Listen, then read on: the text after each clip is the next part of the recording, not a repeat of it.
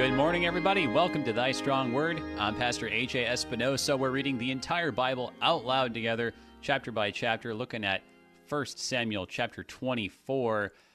Really cool moment here, but maybe one that's just perplexing.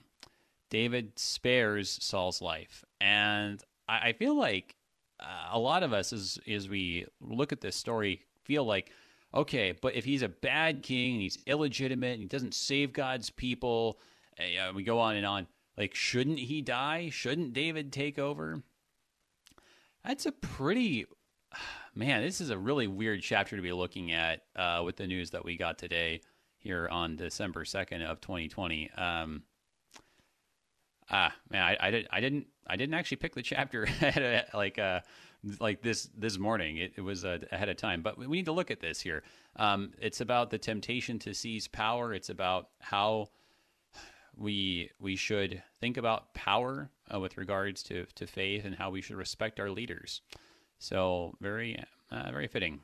Our guest today, we've got Pastor Richard Mitwitty, pastor at University. Now, hang on a second here. Is it actually University Lutheran Church in Austin, Texas? Good morning, brother. That is correct.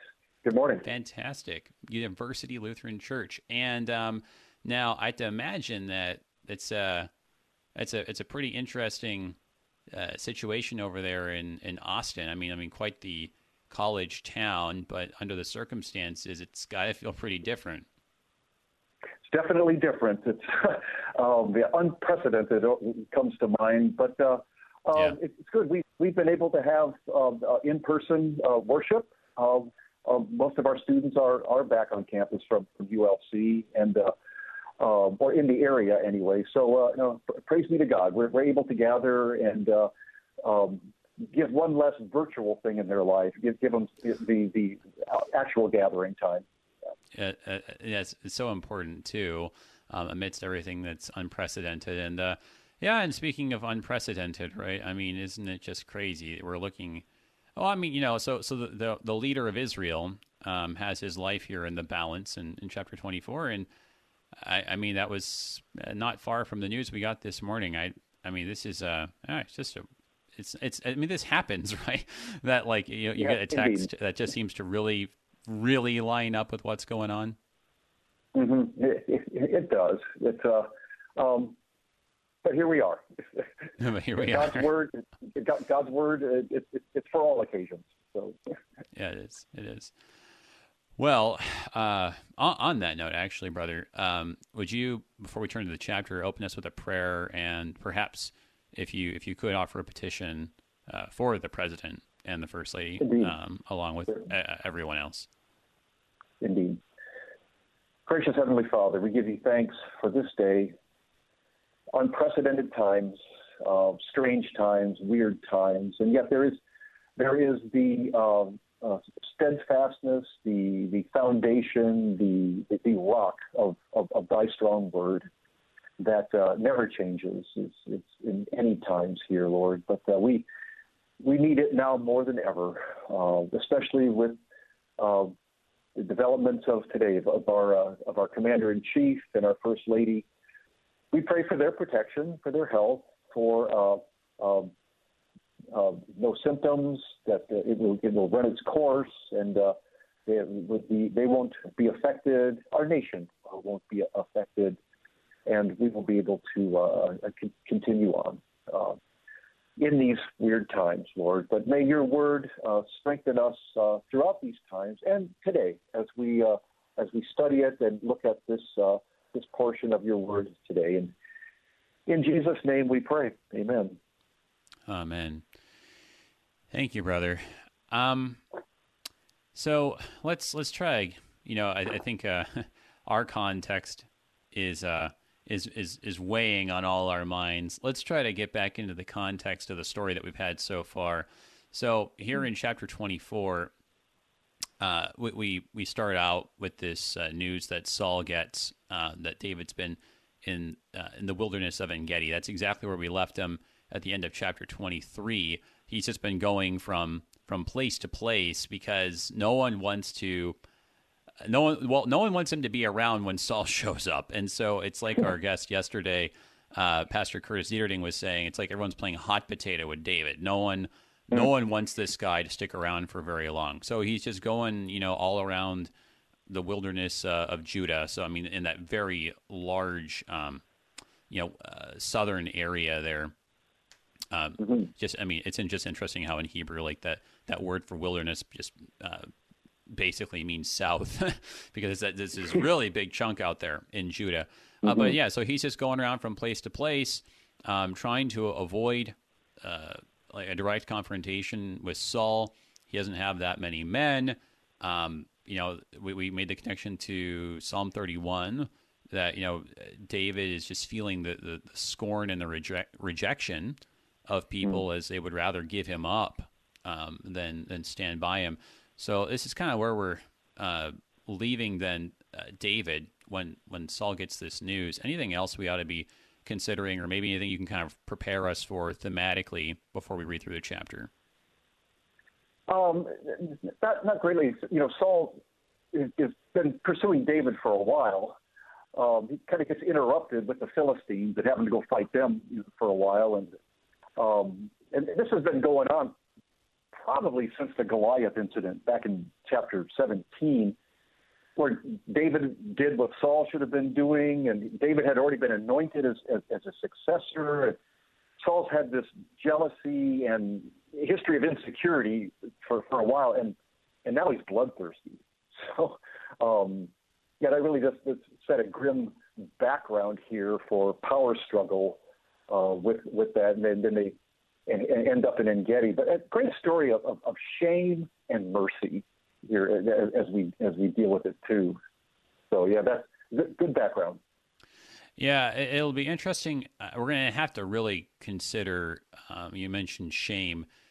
The emotions here seem to be really just on display up front, and I think it says a lot about David's state of mind, and also Saul's, because we've been seeing all along how there's kind of an easy way to like just make a caricature of Saul and just say, oh, Saul's evil and everything he does is evil, and it's just it's just but this is a really interesting moment here. So let's go ahead and read this here from the top. We've got 1 Samuel chapter 24 in the English Standard Version.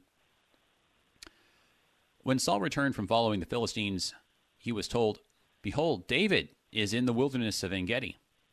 Then Saul took 3,000 chosen men out of all Israel and went to seek David and his men in front of the wild goats' rocks. And he came to the sheepfolds by the way where there was a cave, and Saul went in to relieve himself. Now David and his men were sitting in the innermost parts of the cave. And the men of David said to him, "Here is the day of which the Lord said to you, Behold, I will give your enemy into your hand, and you shall do to him as it shall seem good to you." Then David arose and stealthily cut off a corner of Saul's robe. And afterward, David's heart struck him because he had cut off a corner of Saul's robe. He said to his men, "The Lord forbid that I should do this thing to my Lord, the Lord's anointed, to put out my hand against him, seeing he is the Lord's anointed." So David persuaded his men with these words, and did not permit them to attack Saul. And Saul rose up and left the cave and went on his way. Afterward, David also arose and went out of the cave and called after Saul, "My lord the king!" And when Saul looked behind him, David bowed with his face to the earth and paid homage. And David said to Saul, "Why do you listen to the words of men who say, 'Behold, David seeks your harm'? Behold, this day your eyes have seen how the Lord gave you today into my hand in the cave, and some told me to kill you, but I spared you. I said, I will not put out my hand against my Lord, for he is the Lord's anointed. See, my father, see the corner of your robe in my hand. For by the fact that I cut off the corner of your robe and did not kill you, you may know and see that there is no wrong or treason in my hands. I have not sinned against you, though you hunt my life to take it. May the Lord judge between me and you. May the Lord avenge me against you, but my hand shall not be against you. As the proverb of the ancient says, out of the wicked comes wickedness, but my hand shall not be against you.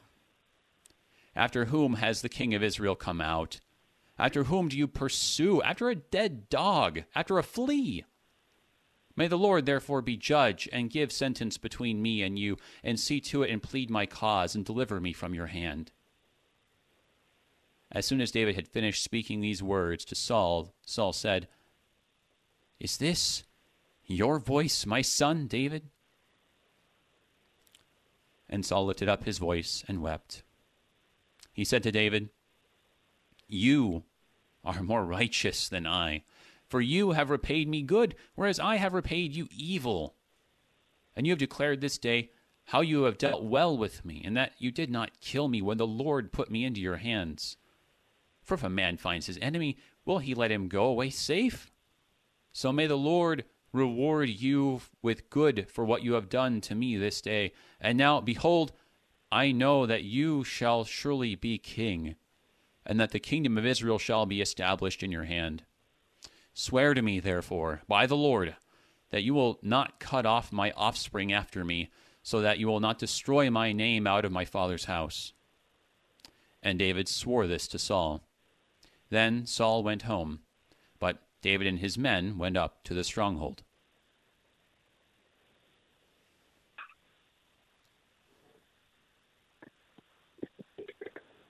I think the thing that strikes me the most about this chapter is when I think about it, or when I've thought about it anyway, I think my mind always goes to the corner of the robe, right?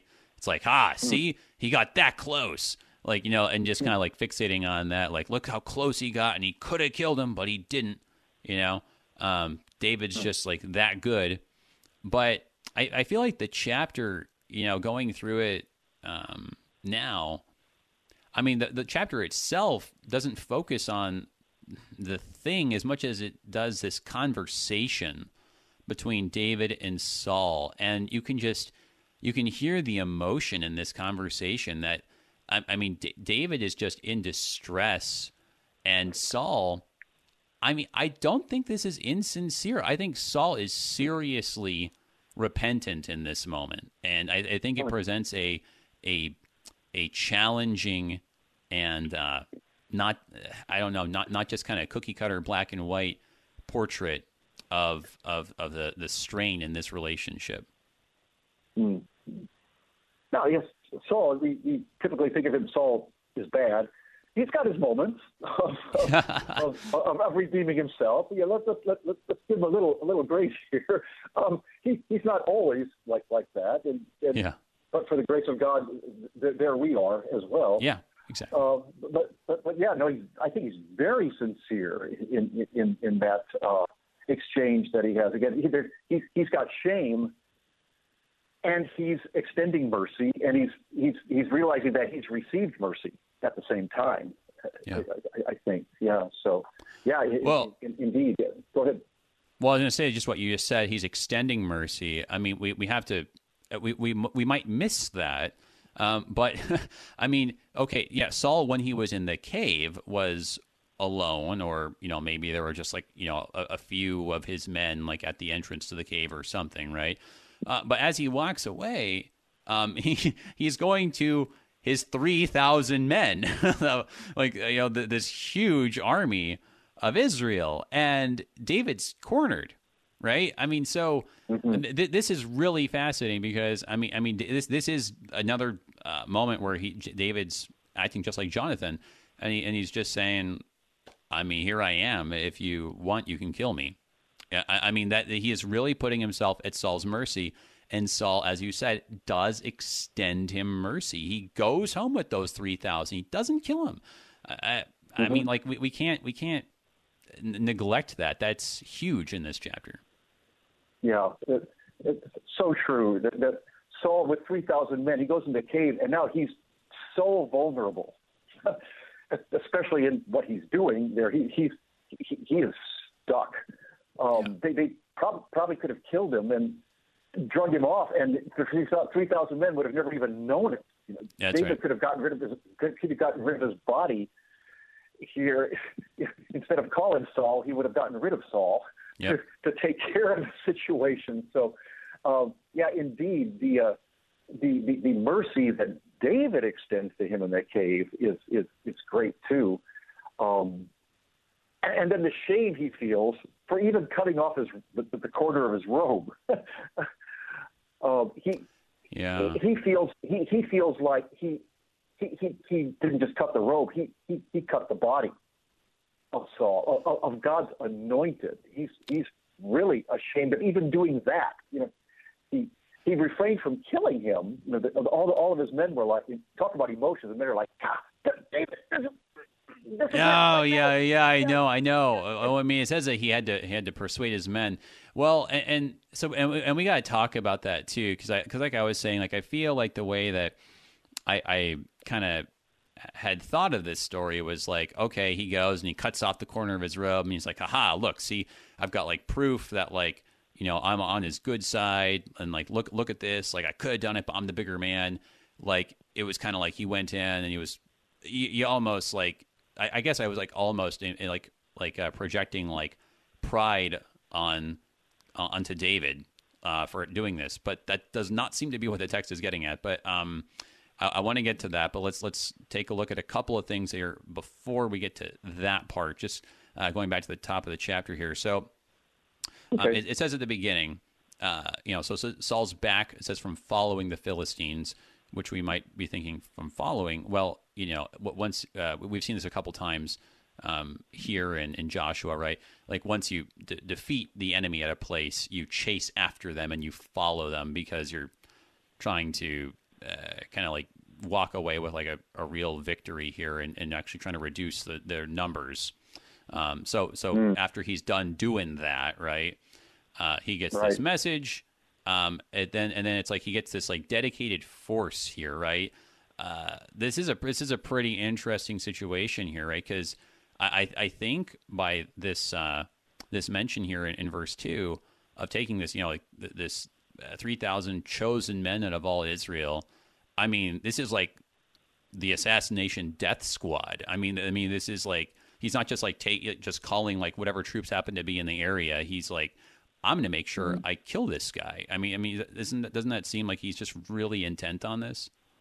Yeah, this is Saul's, all of his SEAL teams. He's got it there, they're ready to go. Yeah, but it seems like overkill. But David has guys too. David does have some men, and he's got a reputation of fighting and killing his thousands. So it seems like overkill, but it would make for a really cool movie, I guess, with that many people on the screen. Yeah, but they're fighting. You want to make sure you win, and so yeah.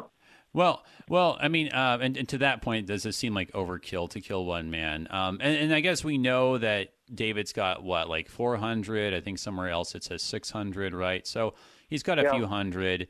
That does seem like overkill. And in fact, and this was actually kind of brought up in one of the questions we had yesterday. The word there for thousand. You don't necessarily need to take it as 1,000. I mean, it could mean just something like, and actually it could make sense in this context, because it could basically mean like the three best battalions or the three best. I'm really terrible with like military terms, but like I don't know like how big is a battalion? I forget. That's probably like 4 to 6 companies.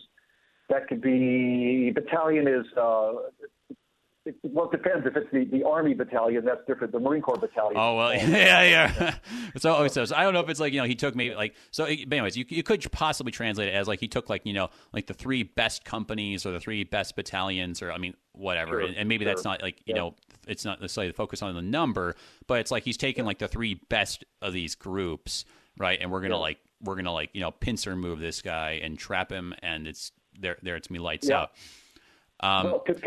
Considering where they're going to be looking for him in lots of caves, they're going to need a lot of people to be written through caves to find this guy. So a lot of guys is not completely overkill. That's going to be a necessity. That's your good strategy. Yeah, no, it's true. It's like all the movies where they're like, okay, form a perimeter, right? Yeah, and of course, you always know when they say form a perimeter that the guy's getting away. But So I guess that's true even in the Bible, right? But yeah, so he's really intent on this, and then we have my goodness, this is this is just interesting that we have this detail, right? He went in to relieve himself, it says. And what's funny too is, like, lest anyone think that the ESV is being overly delicate, the actual Hebrew is quite delicate too. I mean, it's very euphemistic, the Hebrew being, cover his feet, right? Right. Where you understand that feet doesn't exactly necessarily mean just feet, right? And so it is a very it's just, I don't know, what do you make of, I guess, like you were saying, I mean, it shows how vulnerable he is, for one, anyway. Yeah, that Hebrew is also used for the cherubims on the covering the mercy seat. That's the same word there, yeah. And or the seraphim who covered their feet with two of their wings. Yeah, and in Exodus 2, where God passes by. Passes by Moses and says, "I will cover you with my hand." So there is that idea of covering, but the Greek in the LXS, in the Septuagint, it's kind of to prepare yourself. I kind of take that as doing your business. Yeah. I think it makes sense. I think the New King James has it as to attend to his needs sort of idea. So euphemistically, relieving yourself is not out of the. Why else is he in the cave? Taking a nap, yes. Yeah. Well, yeah, no. So I mean, I think it's just kind of interesting because, like, on the one point, I don't know, maybe this is just kind of standard language, right? But like, even the narration, right, is being kind of modest and respectful, you could say, or at least polite, right, towards Saul. Yeah. Which is an interesting moment where, like, the attitude of the narration is sort of mirroring David's attitude, which kind of, I think, maybe says something there also. But so you have, like you were saying, he is very vulnerable. I think the point is, well, I mean, what we would say, David is literally catching him with his pants down, right? So, I mean, David really can just kill him right then and there. I think that is the big point. And that ties into what we have in verse 4. Though, kind of one question that you could have is, hang on a second, when did God say this? Exactly. Yeah. I got to back. I like that. Caught with his pants down. I'm making note of that. But probably more literally, caught him with his robe off. Well, yes.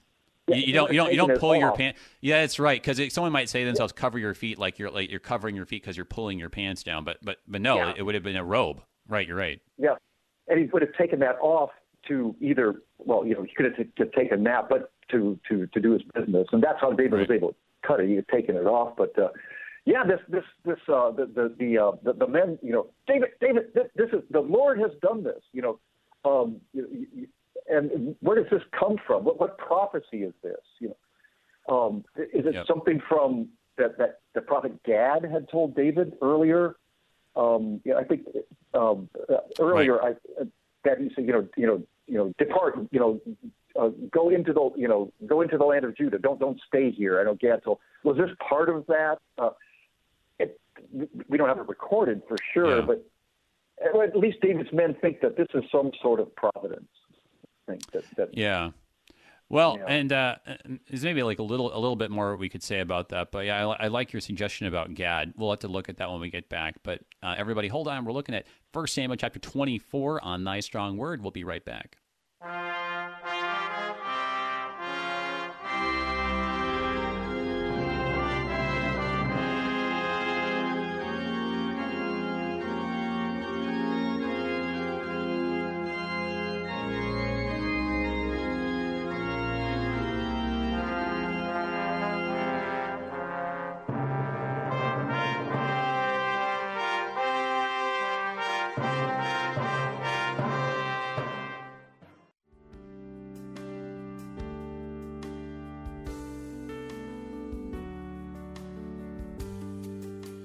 I'm Pastor Ken Baumberger.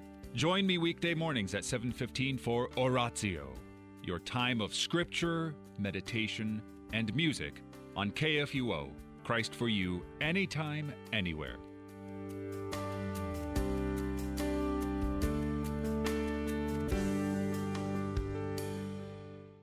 Join Christian Friends of New Americans for their golf benefit at Greenbrier Hills Country Club, Monday, October 12th. Registration and box lunch at 11 a.m., 18-hole shotgun start at 12 noon. Special price for ladies and church workers. Register at cfna-stl.org/golf. Not a golfer? Register for our 5 p.m. hospitality hour. Please help us reach out to refugees and immigrants with the good news of Jesus as we help them with English and life skills. Register for golf or a sponsorship. cfna-stl.org/golf. On this Friday, October 2nd, 2020, KFUO Radio thanks our day sponsors, Ron and Doris Bergman and Bob and Elizabeth Russell, as they celebrate the life of their son and brother, Chris Bergman, on his birthday. And in thanksgiving to the Lord for his life and the blessing that he was to so many. Chris was called to his heavenly home on November 14th, 2018. Thank you, Ron and Doris Bergman and Bob and Elizabeth Russell, for being today's KFUO Day sponsors.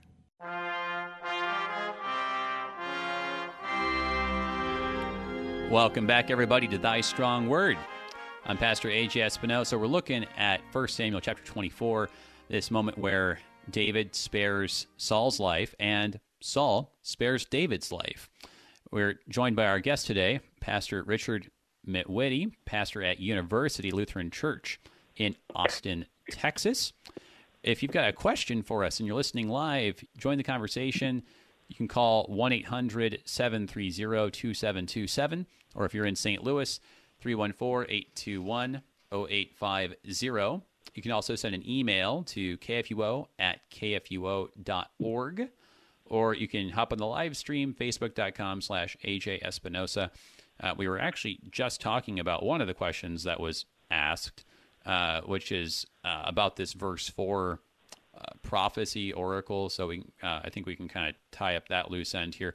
But then the next question here, does David's covenant with Jonathan extend to Saul as well? This is an interesting question. There's a little bit more to it I want to get to in a minute here. But let's get back to the first question. And before I forget, I want to thank our underwriters at the Lutheran Heritage Foundation, lhfmissions.org. Thank you guys for supporting Thy Strong Word. All right, so right before the break, we were talking about this. It would seem to say that, like, I don't think David's men would say, like, yeah, you know what? Surely God must have said something like this up in heaven. I don't think they would tell David that. I mean, like, we're talking about modesty here, right? That would seem pretty presumptuous of his men to say, like, by the way, like, you know, Lord David, we think the Lord of heaven said this to you, you know? So I think you're right. I think this is how I would take it, that this is something that Gad would have prophesied at some point. But just like how earlier we weren't told every single time that David went to make inquiry of the Lord through Ahimelech, right? So similarly, we're not told about, like, every single prophecy that Gad utters until it's appropriate or applicable, like it is here. Mm-hmm. Yeah, I think that the men, they see this more militarily, that here's your enemy. This is your chance. You take it. This is your chance. Looking at our current situations here, this is a chance to seize power. Yeah. All right. This must be from God. Yeah. This must be from God. Yeah. This wouldn't happen. That like this. You know, we've got him all alone. Now's your chance. You know, seize power. This is the time. But yeah, this is your time now to act on shame. This is no time for mercy. Yeah. And that's really interesting. You mentioned, you know, just in terms of the circumstances. I mean, you know, so it is very easy for us all to think, like, oh, okay, this king is bad, this president is bad, this, you know, whoever, right? This is a bad guy. Something bad happens to him. Or, yeah, it could be like my bad neighbor, right? Or By the way, I do not think anything ill of any of my neighbors over here. They're all lovely people, and they've helped me a number of times. But just, hypothetically, right? And then something bad happens to them. It's just so easy for us to be like, well, that's judgment from God, right? That's karma. That, like they had it coming, right? Like we just Right. that is our natural instinct. And of course, right, along those lines, when someone's put the bad guy is put in this vulnerable position, right? We're all saying, we're like watching this happen. We're like, get him, David, get him. Here's your chance, right? I mean, we're like right there with them, and it's just so. And I guess the thing is here too. What's amazing is about this quote. It's like, because I do think this is like, basically a quote or a pretty close paraphrase of what the Lord said, and it's like the only way they see this quote is to mean, I'm going to let you, I'm going to give him into your hands so that you can do whatever you want with him. You can put his head on a spike. You can hang him on a tree. You can, dismember him and send him all his parts all over the people of Israel, right? I mean, that's where they're going, but they don't even see there's a whole other way of taking this prophecy. Yeah. And David, I think his actions kind of, really do negate what they're saying and what they're thinking. That he does act on it with cutting the robe. What was going through his head, we really don't know. Is he like saying, I'm just going to take this as proof, or what's that? But he's remorseful for even doing that. Yeah. Later, when he says, yeah, here's the piece of the robe, and he's prophecy or not, this can't be, from God, because this is the Lord's anointed. This king, God put him there. Who am I to take him out? And that's what he pretty much, confesses, later with when he speaks to Saul, that this is doing this is hurting, the Lord's anointed, hurting God himself in that way. When we sin, it hurts people. It hurts the people we sin against. It hurts ourselves, and it's really got to be painful to God in this. And somebody years ago, when we sin, it's like driving another nail into Jesus' wrist, or another thorn into his head. This is the Lord's anointed. So he's really remorseful about that then. Well, so there's a couple things there I think that we want to unpack, but I mean you're showing us how David just has a very different perspective on this. I mean, and he has the right perspective, which is that he looks at Saul and says, "No, this is the Lord's anointed," right? Which, when you think about this, like how is the Lord's anointed referred to in the Psalms or in the Gospels? The Son of God. I mean, this is the guy who represents God himself. And why on, I was going to say, why on earth, why on heaven and earth would you go and hurt or attack the man who represents God? I mean, because just as you were saying, it's tantamount to you saying that you want to attack God, and to even think, right, that you would cut off the hem of God's robe, right? I mean, it's just so yeah. So that's helpful to see the perspective, right? I think that you've just hit the nail on the head there. But so this is his perspective, and so because of that, there is a very different way of taking this prophecy.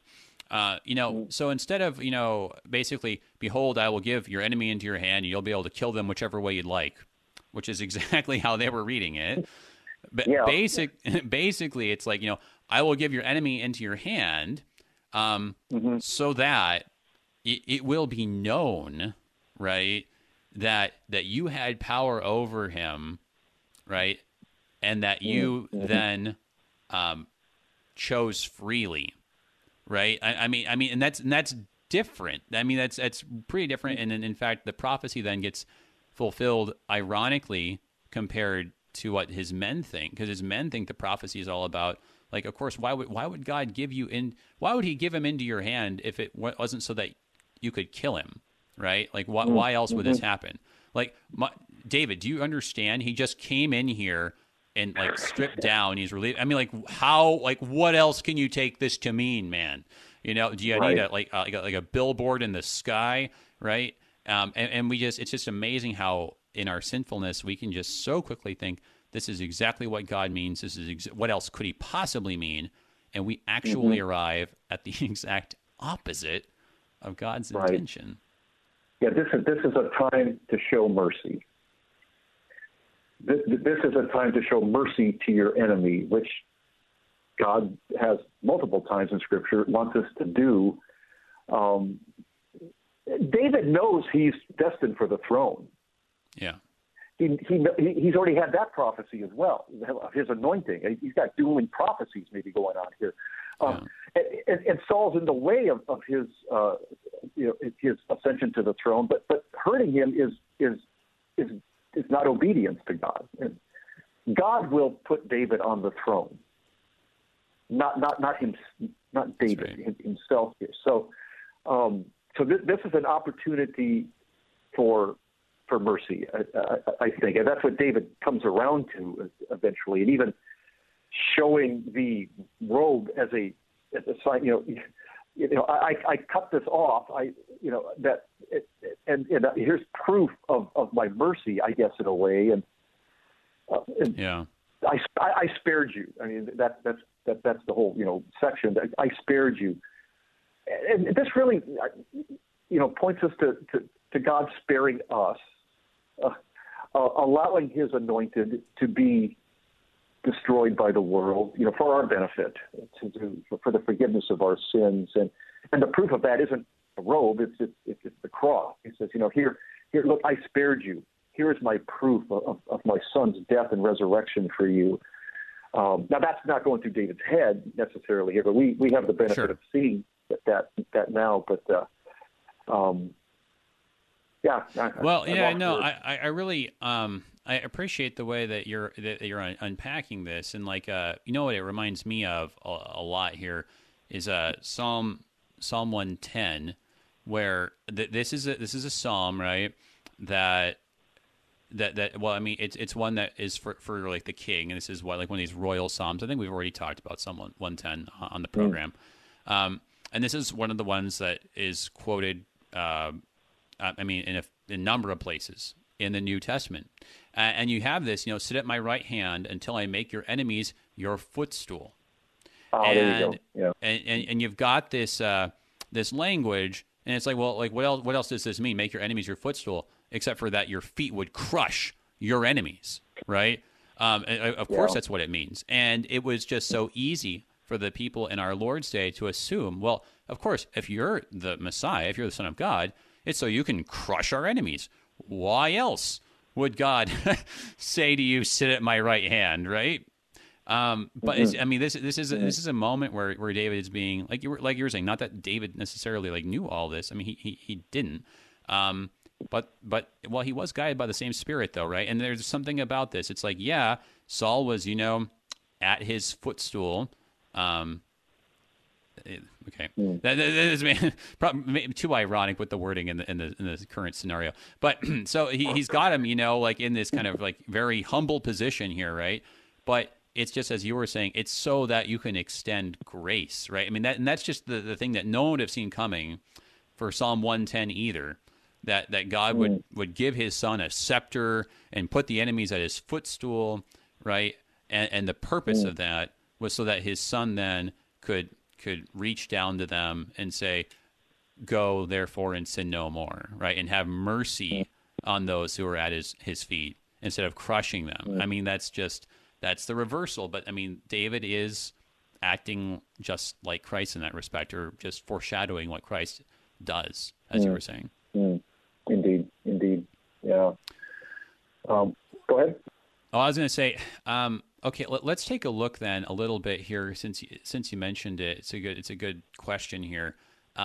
Just what it is going through David's mind here, and it's one of those things where it's like you can't get at this too specifically. We can't read his mind, but if we pay close attention to the narration here, so we have what his men repeat back to him, say, hey, look, remember the prophecy, right? Probably that Gad said. And then it says, and David arose then, and he stealthily cut off. I mean, this is pretty, this is interesting here.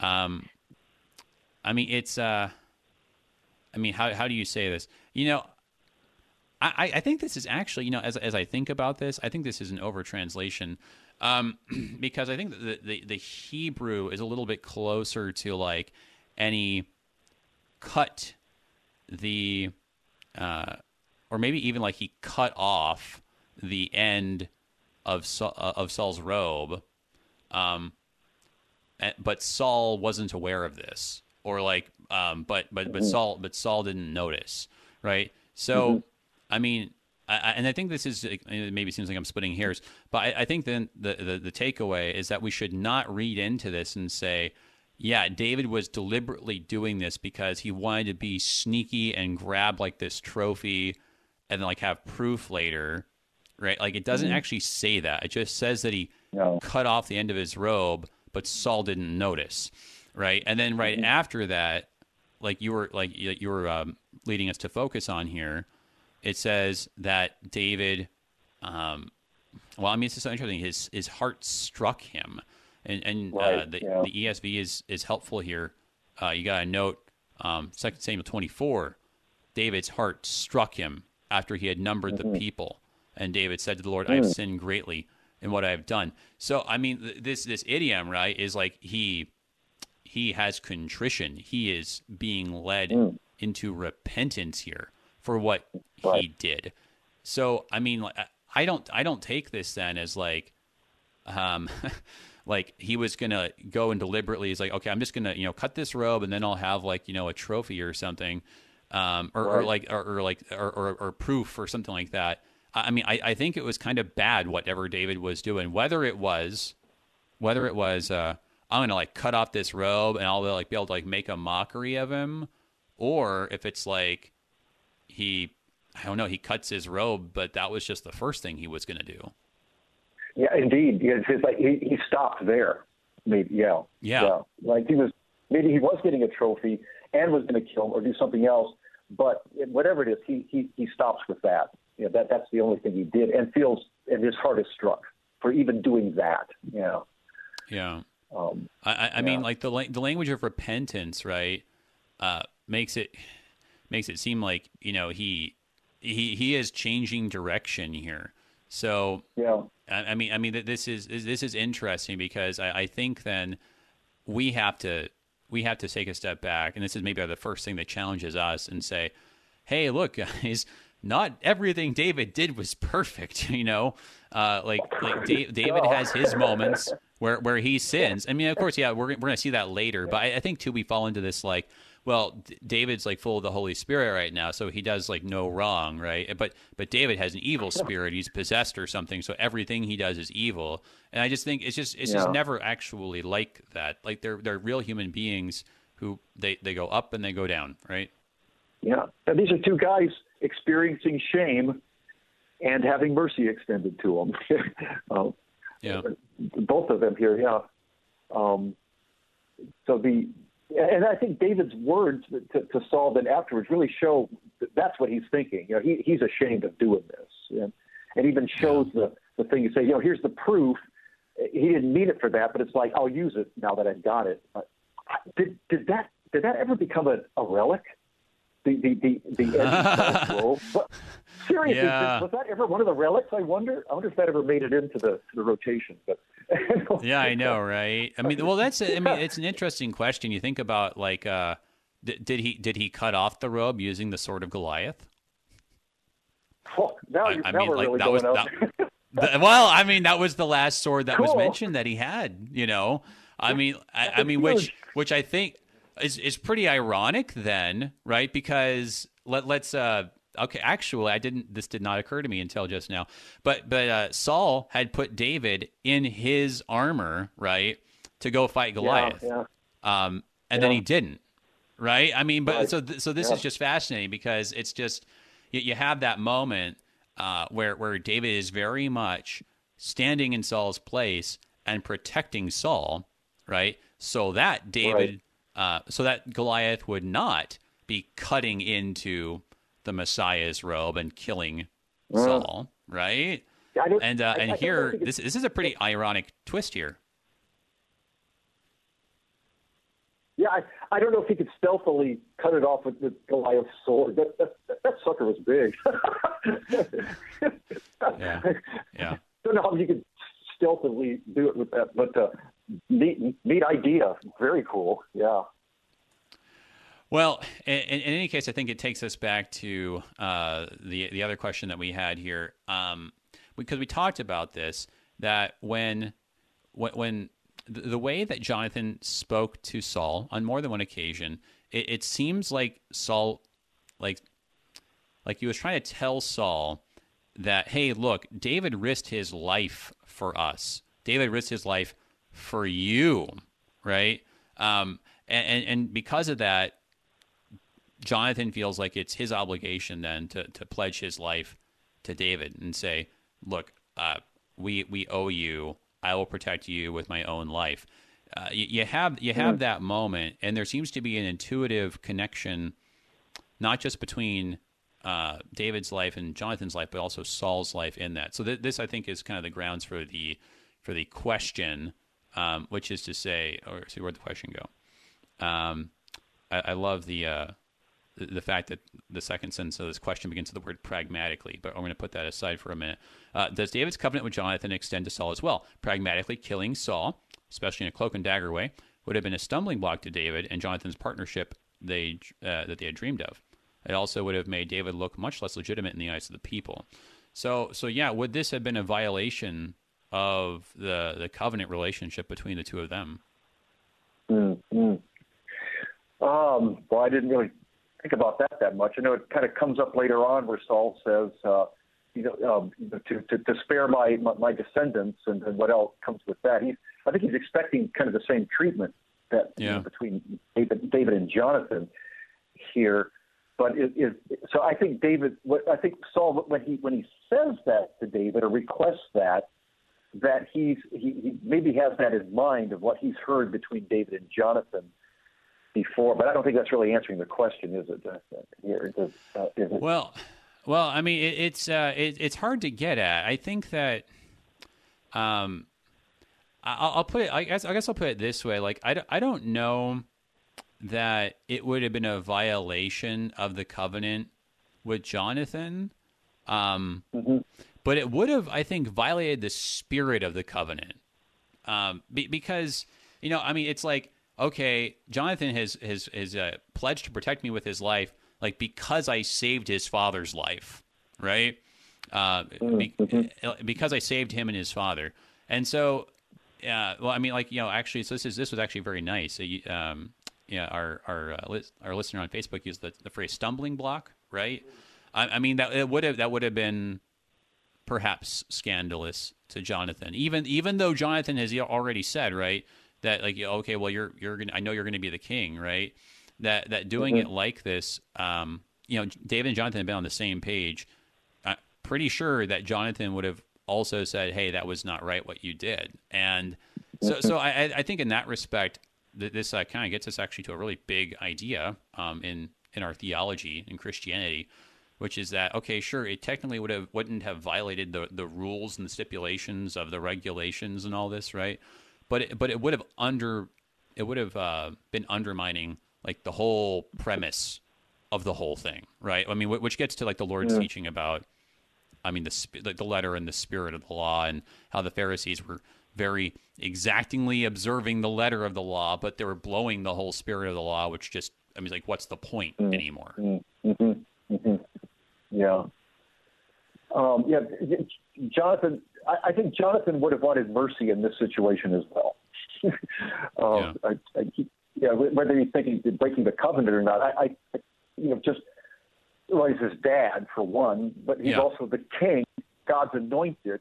So I think there'd be a violation of mercy that God wants us to extend to our enemies. Yeah, pragmatically and militarily, it makes totally sense.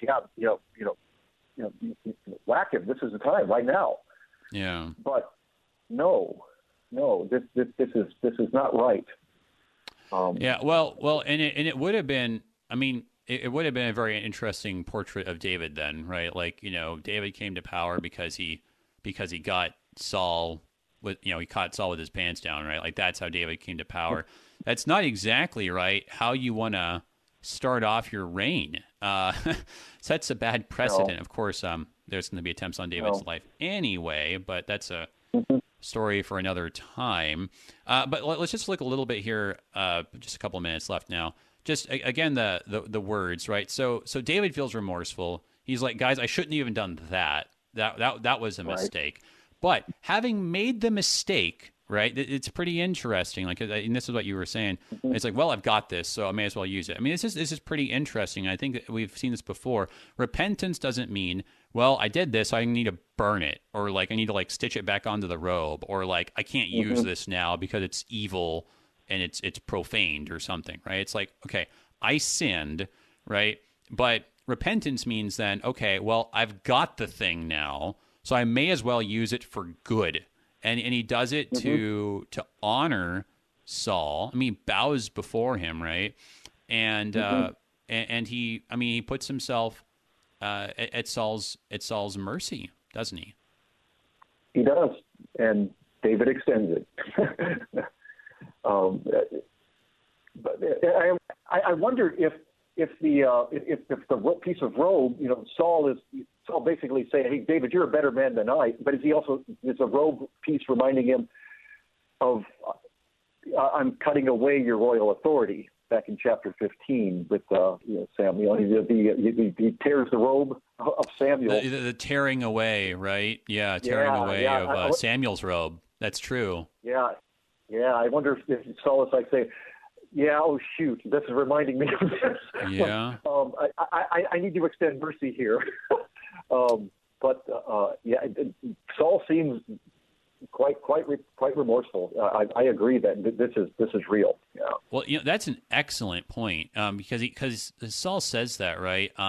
Because like not only is he like he's moved by David's words, and David calls him my father, and then he actually turns around and calls him my son.